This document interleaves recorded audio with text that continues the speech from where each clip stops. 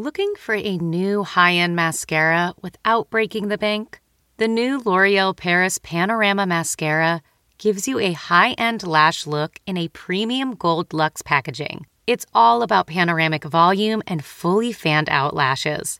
With its tapered brush, the new Panorama Mascara catches every single lash, giving you the false lash look without any of the hassle. Say goodbye to clumps and flakes, because this mascara is specially formulated to resist them all day with up to 24-hour wear. And the best part? It performs better than Luxe mascaras at only a fraction of the cost. You can buy Panorama Mascara on Amazon today.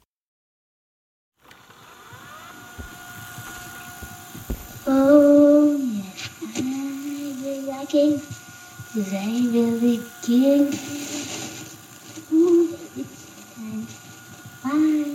This is an old recording of my brother, John. Hello, this is Howard Cosell, down in New York City. I only have 3 memories of him and a few of his things. A flat Stanley book, some comics, his Lucky Red Rabbit's foot. Hey, Curly, these some people that are on a basketball team want to challenge you. Are you going to challenge them? I also have this little black audio cassette of his. He liked to tape himself goofing around, doing impressions of Donald Duck and Underdog. Wait, I don't do you. What can I do to you? What do it? My most vivid memory of him is from October 28th, 1973. He's 11 years old. I'm 4. We're on the sidewalk in front of our house. John's on his bike. He's wiry with wavy red hair and eager to get on his way. I'm standing next to him, a stocky, playful kid with a black bowl haircut. I'm bugging him to buy me candy from the store. I want this specific thing, Snappy Gator Gum. It's candy and a toy. The gum is packaged inside the mouth of a little plastic alligator head that opens and closes when you squeeze the neck. I've seen other kids playing with it, and I really want one. He promises to get it for me, then grabs his handlebars and pedals quickly down the sidewalk toward the woods. I never saw him again.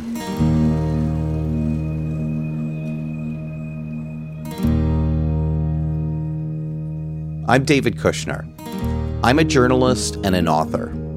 I've spent decades reporting on other people's lives.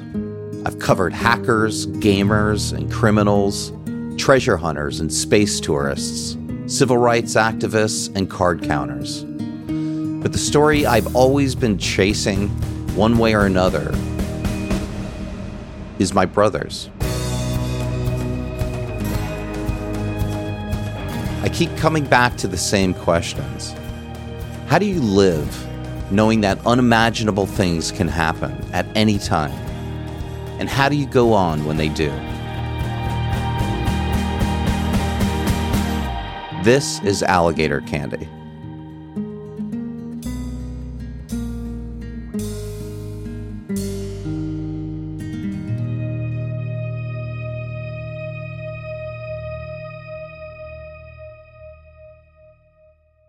I've spent years investigating John's story. Because I was so young when he disappeared, I had to dig through old police files and witness testimonies to get the full picture of what happened. I tracked down people who were there at the time, police officers, neighbors, John's friends, and teachers. And I talked with my family about things we'd never discussed before. The story starts in Florida in 1973. We had come from frozen upstate New York to sunny and humid Tampa, joined a local synagogue, and settled into a modest, newly built ranch house with a red Spanish-style roof, right on the edge of Tampa's growing suburbs. It was on the site of a former tree nursery, and my parents stopped the builders from taking down the lush little patch of woods in our backyard. Oh, it was a great family house. This is my mom, Lorraine. Friends and family call her Rainey. I love the idea of a new house that we could have input into. We'd make forts in the backyard and play with our pet turtles. My dad built a little fenced-in area for them with a small cement pond. I imagine we probably had this reputation in town as being the turtle family. This is my oldest brother, Andy. You know, there would be a knock on the door, unexpected, and I would answer the door, and there would be some guy, with a gopher turtle in his hands, a big turtle. and he said, y'all collect turtles here? I'm like, yeah. I grabbed the turtle. And this happened several times. It did. I'm so happy you mentioned that. It did. People would just show up, somebody would ring the doorbell and we'd open it. There'd be someone standing with a turtle. The kitchen had a large picture window looking out on the backyard. There was flowered wallpaper and a round white table. We each had our own matching wicker chair with an orange vinyl cushion. My dad, then me, then my mom, Andy, and John. Every night we would have dinner together. And then on Sundays, my father would make pancakes. I would have this seat at the table that would look out toward the counter and a window that would look out on the backyard. And it was over there at the counter by the window, by the sink, where my father, every Sunday, he would be making pancakes. The batter would go on this, I don't know what's called, like a frying pan, and it would be mostly big circles. He would do these tiny little circles. And first, I think because they were crispier or something like that, I liked them. But more than that, it was my father, thinking of me and what I like and making this little special extra something for me on Sundays, while he's making the rest of it for the family. Around the corner and down the hall were the bedrooms, all in a row. The first was mine, closest to my parents since I was the youngest. After dinner, I'd sprint into the room over the thick blue shag carpet with my Archie comic, plunk down on my fuzzy orange blanket, and lie on my back to look at the pictures. I'd prop my feet up against the wall with its yellow, red, and blue striped wallpaper. John's room was on the other side. Since I couldn't yet read the Archies, I'd run over to John's room so he could read them to me. Playing together in his room is one of my few memories of him. I'm cross-legged on John's shag carpet, orange instead of my blue, and I'm eyeing his colorful wallpaper, the random images popping out like a giant comic book page, a policeman, a dancer, a stop sign, with swirling words around them like love and now and pal. John grabs a little black book from his closet and sits behind me. This is why I'm here. It's the pilot book. It's a real pilot book with instructions and numbers and drawings of plane stuff, and we know it's real because it's from a real-life pilot.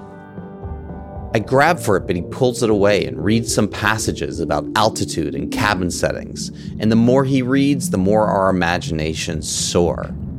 He can read and I can't. He has magic powers. He knows the words, and the words are lifting our floor until the room breaks away and flies.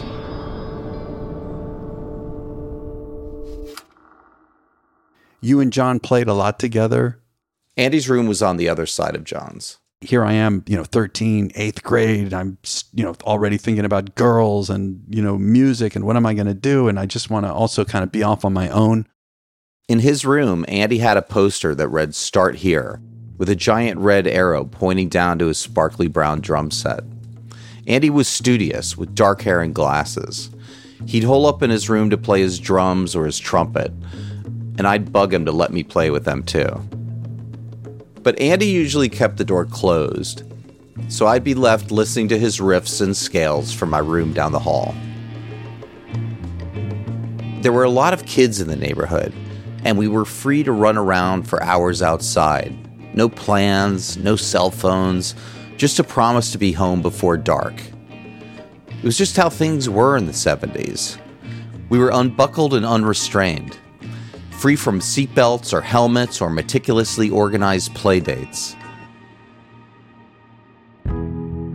Our freedom extended to the small hippie school that we went to. We didn't get letter grades there. We worked at our own pace, in round brown buildings in a giant yellow geodesic dome. Peacocks roamed the campus. The kids and teachers all seemed to have long straight hair and frayed blue jeans.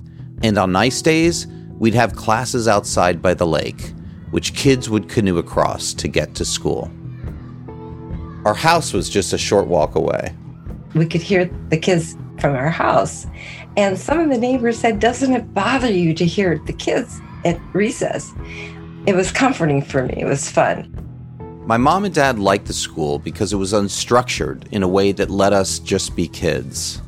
I never liked what you're supposed to like, And so putting a kid in a strict environment was just not going to work, especially for John. John was bright, but he struggled with his classes. He seemed to have difficulty understanding the lessons. It felt frustrating for him. My parents took him to see a child psychologist in town who figured out that John suffered from an auditory deficit disorder, which made it difficult for him to process information that he heard. But he worked hard with his speech therapist and teachers, and when he started 5th grade in the fall of 1973, he was feeling more confident. We'd moved to Tampa 3 years earlier in 1970. The age of Aquarius had spawned the free-to-be-you-and-me generation. The Beatles had recently broken up. The Mod Squad ruled TV. My dad, Gil, played folk songs for us on his guitar. He was a tall, bearded intellectual in glasses, headstrong, passionate, and funny. The chair of the anthropology department at the University of South Florida. His friends joked that he looked like Tommy Chong from the comedy duo Cheech and Chong. His father died young, so my dad was raised by a single mother in the Bronx. My mom had great responsibilities. What I remember about her is that she was always concerned with making a living and putting food on the table. We didn't have a nickel in the bank, and I guess we were very, very poor. I didn't realize that until much, much later. Weaned on Pete Seeger, he became a human rights activist in college and spent a year in Israel with my mom and Andy as he wrote his dissertation on Jews who had immigrated there from India. He actually cut a record. Here's him singing Old Joe Clark with his friend Mike Merbaum in Durham, North Carolina. I wish I had a sweetheart, I'd set her on the shelf, and every time she smiled at me, I'd climb up there myself. Fare the well, old Joe Clark, fare the well, I'm gone. Fare the well, old Joe Clark, goodbye, Betsy Brown. My mom was progressive too. She grew up in Minneapolis, worked for a jazz label, and had recently become a childbirth educator.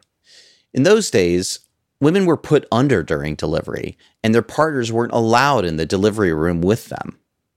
My mom was part of a growing movement of women who demanded the right to be awake and present when their babies took their first breaths, and they wanted their partners alongside them too. She brought a new technique called Lamaze to Tampa. She taught women how to breathe through incredible pain, and she taught them out of our living room. The essence of it is you slow your breathing. Which is called a cleansing breath. And then the biggest memory from those days are all the pregnant women coming into the house with their blankets and pillows and beads and the long hair. So you practice letting go.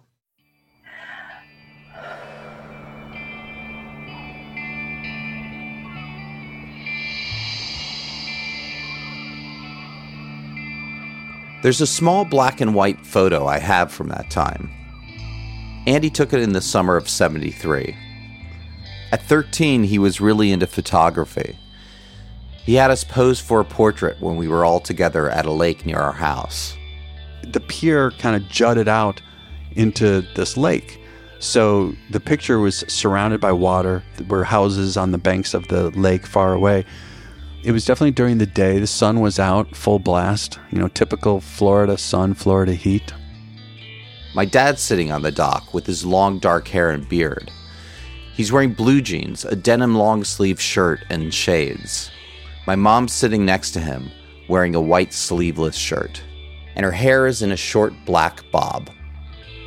I'm standing beside her and smiling, with my arms outstretched, double-jointed at the elbow. And John's standing behind me with his wavy hair and a dark striped shirt.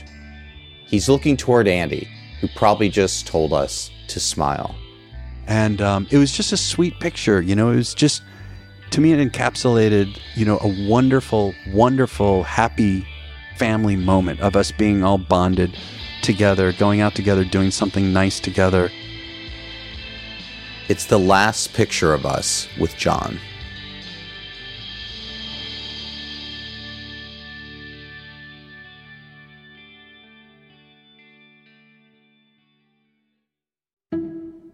Okay, so it's Sunday, January 19th.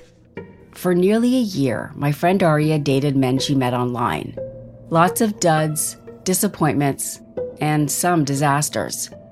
But then along came Mordecai, and Aria fell hard. I opened the door.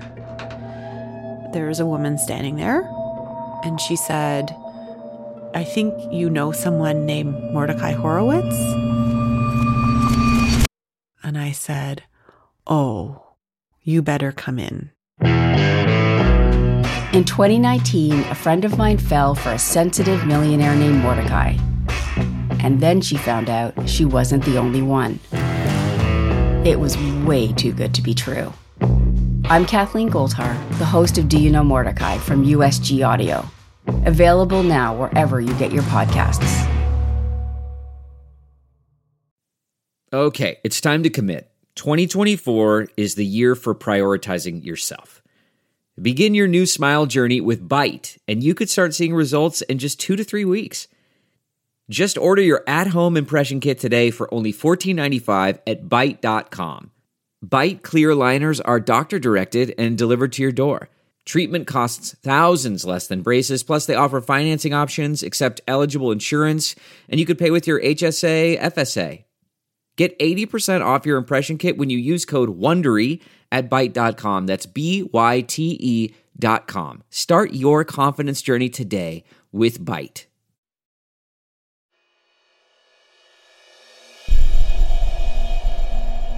October 28th started like any other Sunday in our house. Andy woke up to the sounds of John and me playing in the living room. Our favorite toy is the Vertibird, a battery-powered helicopter. The blades make a satisfying buzzing sound as John works the controls, stirring up a little breeze and the serious possibility of getting smacked in the face. We bury tiny plastic astronauts in the yellow shag carpet, then fly the Vertibird over to save them. Every time we rescue an astronaut, we cheer, and when one of us gets thwacked in the face, we burst out laughing. While we were playing, Andy was getting ready for a youth club meeting at the synagogue. And I remember that morning, we were going to have some other kid whose mother they would carpool, my parents and them. And I remember him showing up early. I remember him kind of coming out of the car. I could see through the window, standing and leaning against the door with his arms crossed. And so I wanted to pretend like I didn't see them. And I remember you and John in the living room, like I was at the time, and I told you, don't show yourself in the window. The three of us hid behind the curtains, trying not to crack up. We sneaked peeks to see if the other kid was still there.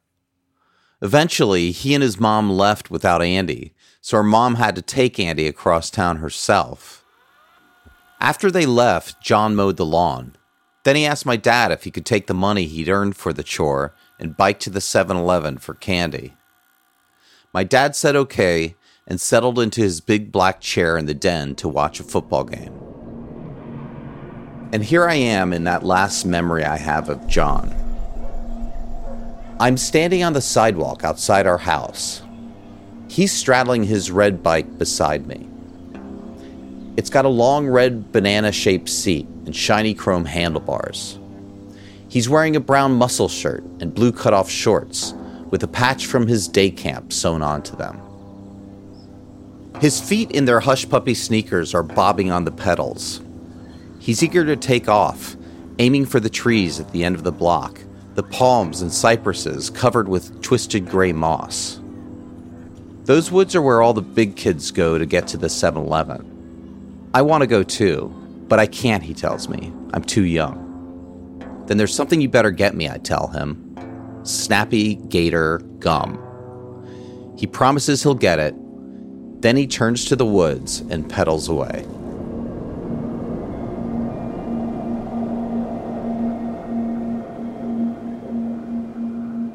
Around 3 o'clock, Andy came home from his youth group and immediately took off on his bike for the mall to meet up with friends. My parents were hosting a Havurah that evening, a small social gathering for people in the synagogue. While my dad watched the game, my mother ran some errands, getting snacks and supplies. When she got back home at 4:30, John wasn't around. I said, "Where's John?" And didn't know.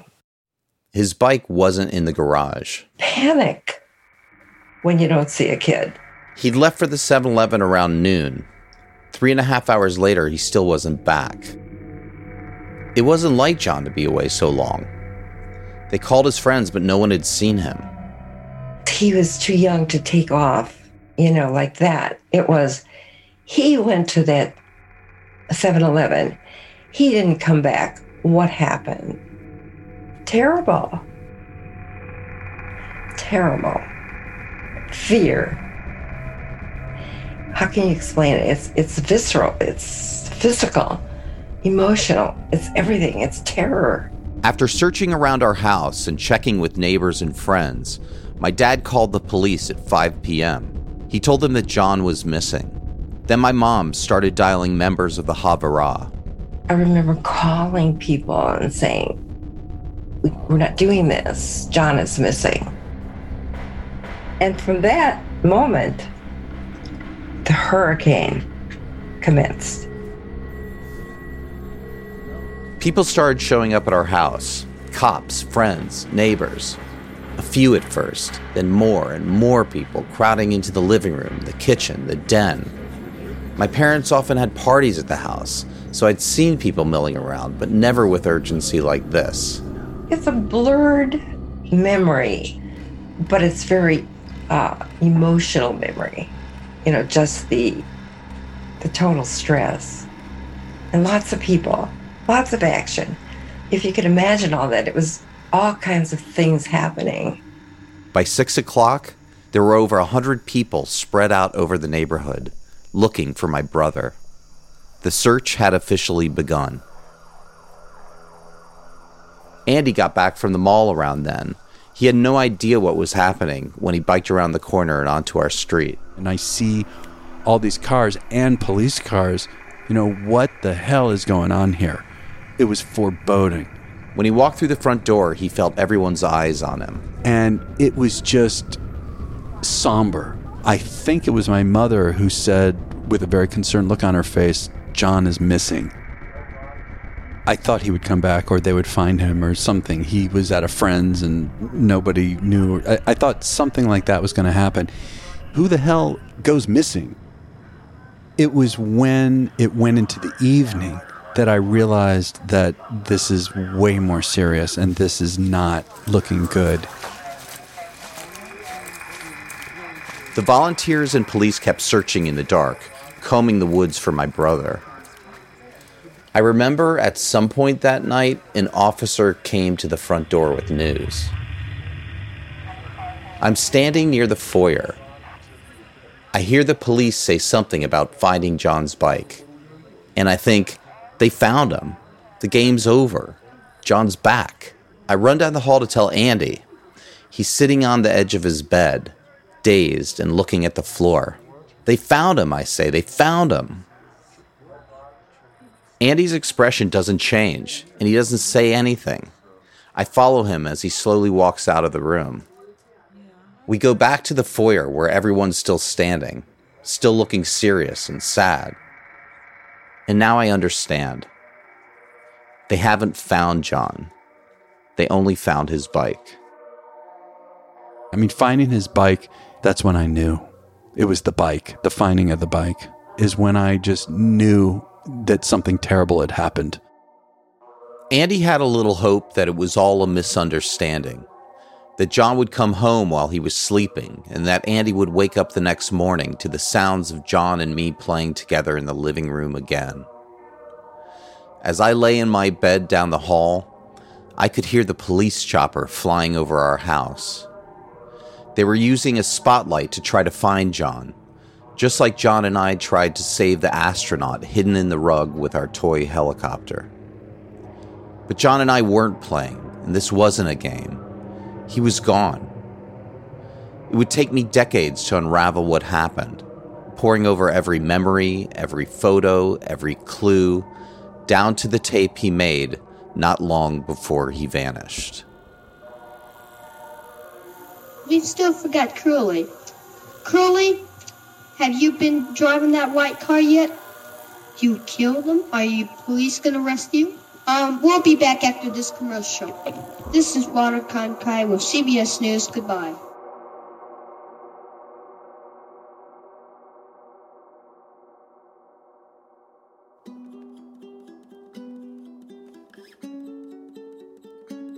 On the next episode of Alligator Candy.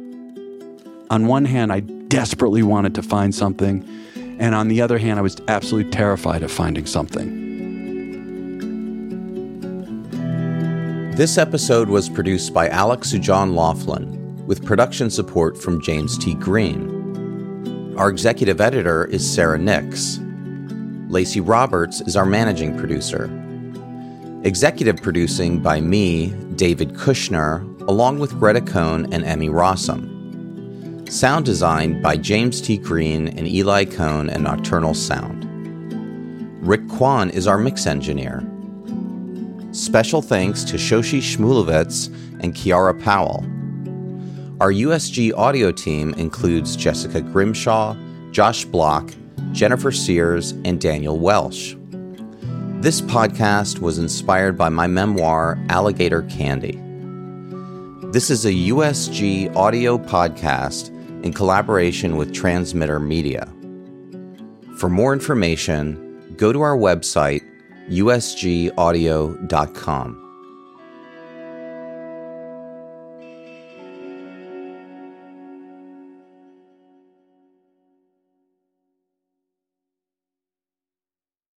Audible is the destination for thrilling audio entertainment. Allow your imagination to be piqued by stories that are brought to life through captivating sound design, eerie soundscapes, and dynamic performances. As an Audible member, you'll be able to keep your heart rate up month after month because you can choose one title a month to keep from the entire catalog, including the latest bestsellers and new releases. If you're in the mood for a shocking psychological thriller, check out None of This Is True by Lisa Jewell. Embrace brand new exclusive thrillers from best-selling authors who are guaranteed to keep you gripped. New members can try Audible free for 30 days. Visit audible.com/thrill or text thrill to 500-500. That's audible.com/thrill or text thrill to 500-500.